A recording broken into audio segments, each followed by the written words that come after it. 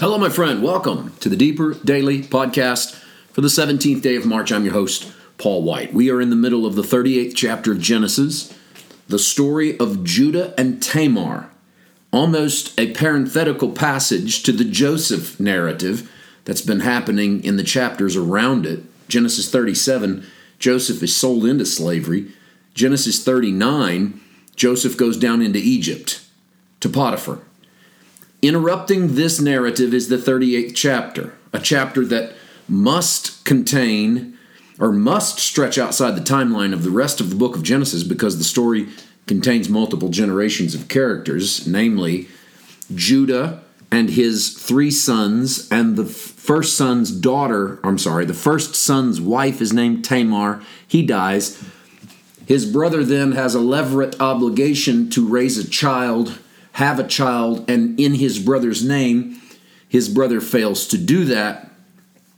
He dies, and the youngest boy is too young to marry Tamar. So Judah promises her that if she can wait, he will have her youngest son as her husband, and then that boy will raise up a child.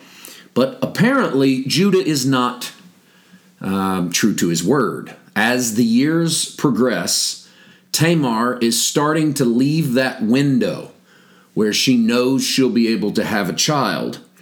And without that child, she'll have no real legal connection to the protection of Judah's family, the namesake. She will not be sort of part of the family without it. Well, in the process of time, which is how verse 12 begins, Judah loses his daughter. She dies, and Judah is comforted by going up to hang out with his sheep shearers in the land of Timnah. And Tamar hears about it. Look, your father-in-law is going up to Timnah to shear his sheep. So she takes off her widow's garments, which means she's been dressing as someone who is in mourning and how has been probably for many years.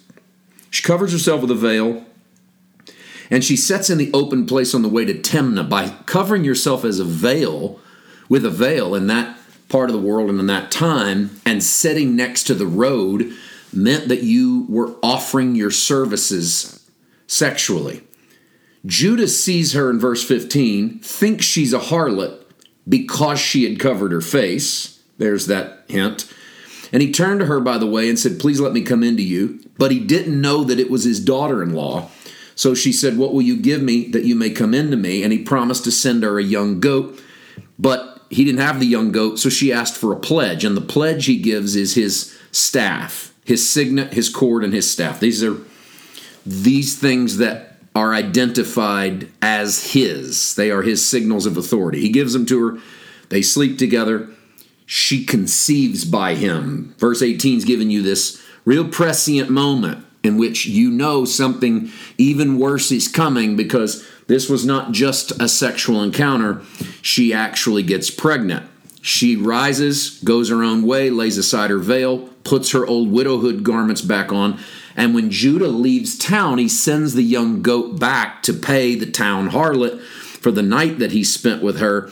But everyone in town says, "There's no harlot. We don't have a harlot in this town." So whenever Judah's man comes back to Judah, "We couldn't find the harlot. There's no harlot in this place." And basically Judah says, "Okay, forget it." 3 months later, I'm walking you through the events of this interesting story.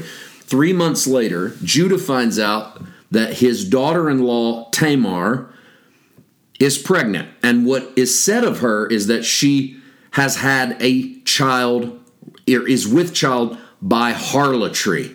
In other words, that's the word used against a young woman who was pregnant without marriage. She must be a harlot, because in their world, if you slept with a young lady and impregnated her, you married her.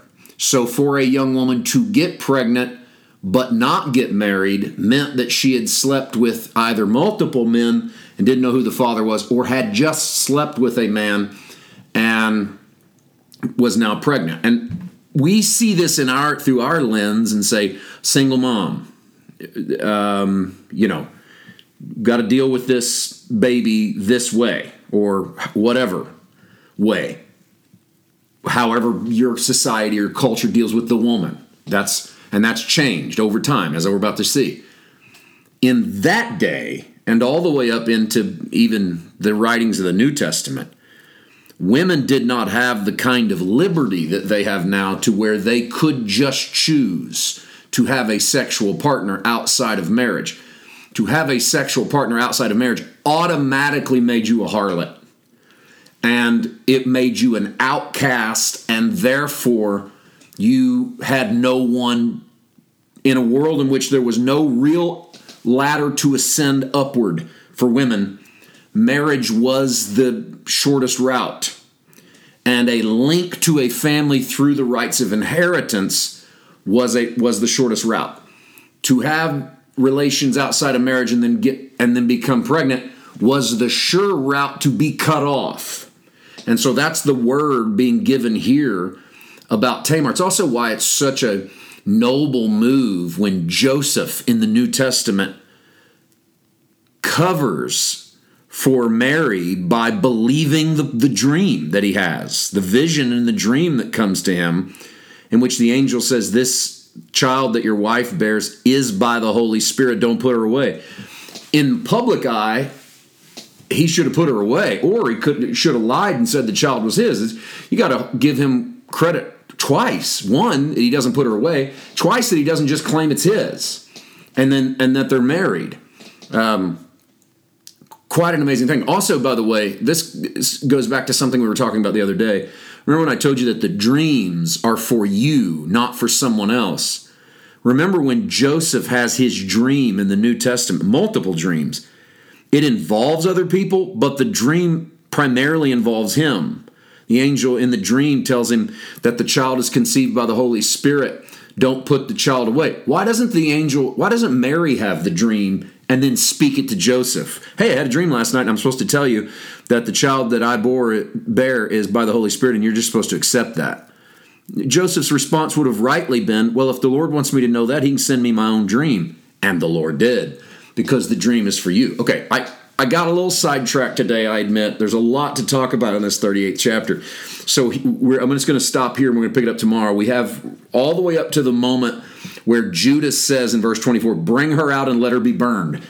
The punishment was not worth stepping out and committing fornication if you were a woman in this world, because the punishment is death. It's not just ostracized, death. Incredible. All right, more tomorrow. See you then. God bless.